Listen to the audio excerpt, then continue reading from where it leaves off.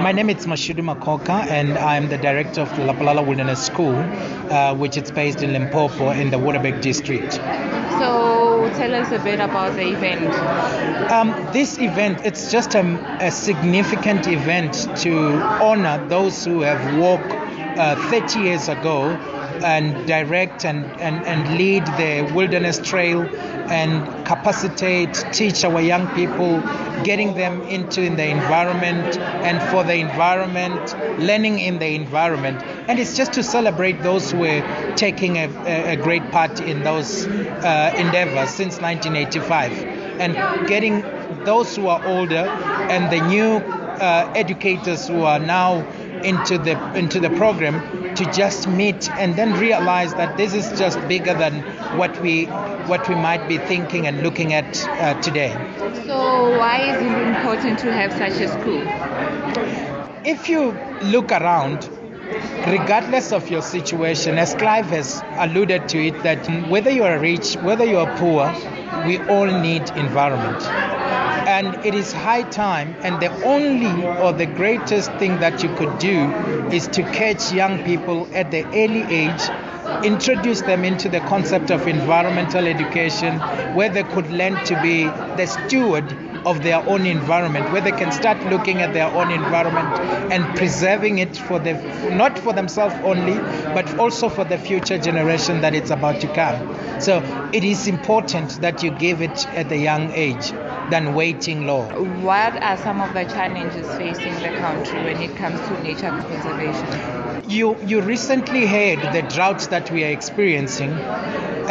Therefore, it becomes critical to then teach learners to treat and respect water, knowing that it is a natural resource, and if we don't have it, and if we run out of it, like what we are having now, or having polluted all the streams that we have in South Africa, whether you are an accountant, whether you are a businessman, whether you are a model, you do need water to drink. So it is critical to teach kids to become stewards so that they can look after the pristine environment, the water ecosystem, and also just looking at the biodiversity. As you know, that biodiversity, it's something that we should preserve, not just for ourselves, but also for the animals and other little creatures that sometimes we don't notice.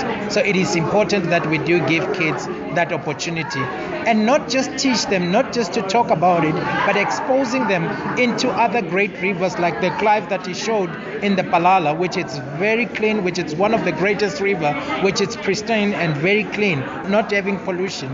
So it is important that you say, here is the river, we can do it. So adopt a river, adopt a portion of your river closer to your home, look after it, start to teach everybody within your community to look after the environment, not to litter, to change the attitude in terms, because we do know that in South Africa we have a brilliant constitution which says everybody has a constitutional right to have a healthy environment which is not harmful to our well-being.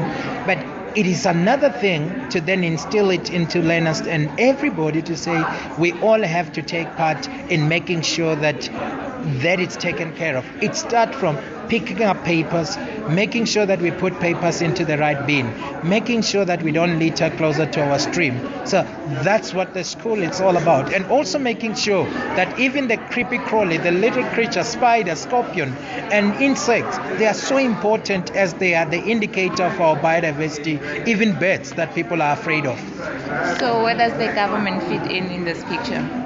It is unfortunately that the government doesn't really fund these great initiatives, but we do have a great partnership with the Department of Education, who is able to release learners to come into our center with their permission to come and learn this, and also educators also to be released to come and participate and learn. We do know that government always says they don't have money, but we try to merge, even in the circumstances where there's no money, but we do have partnership where we work with them.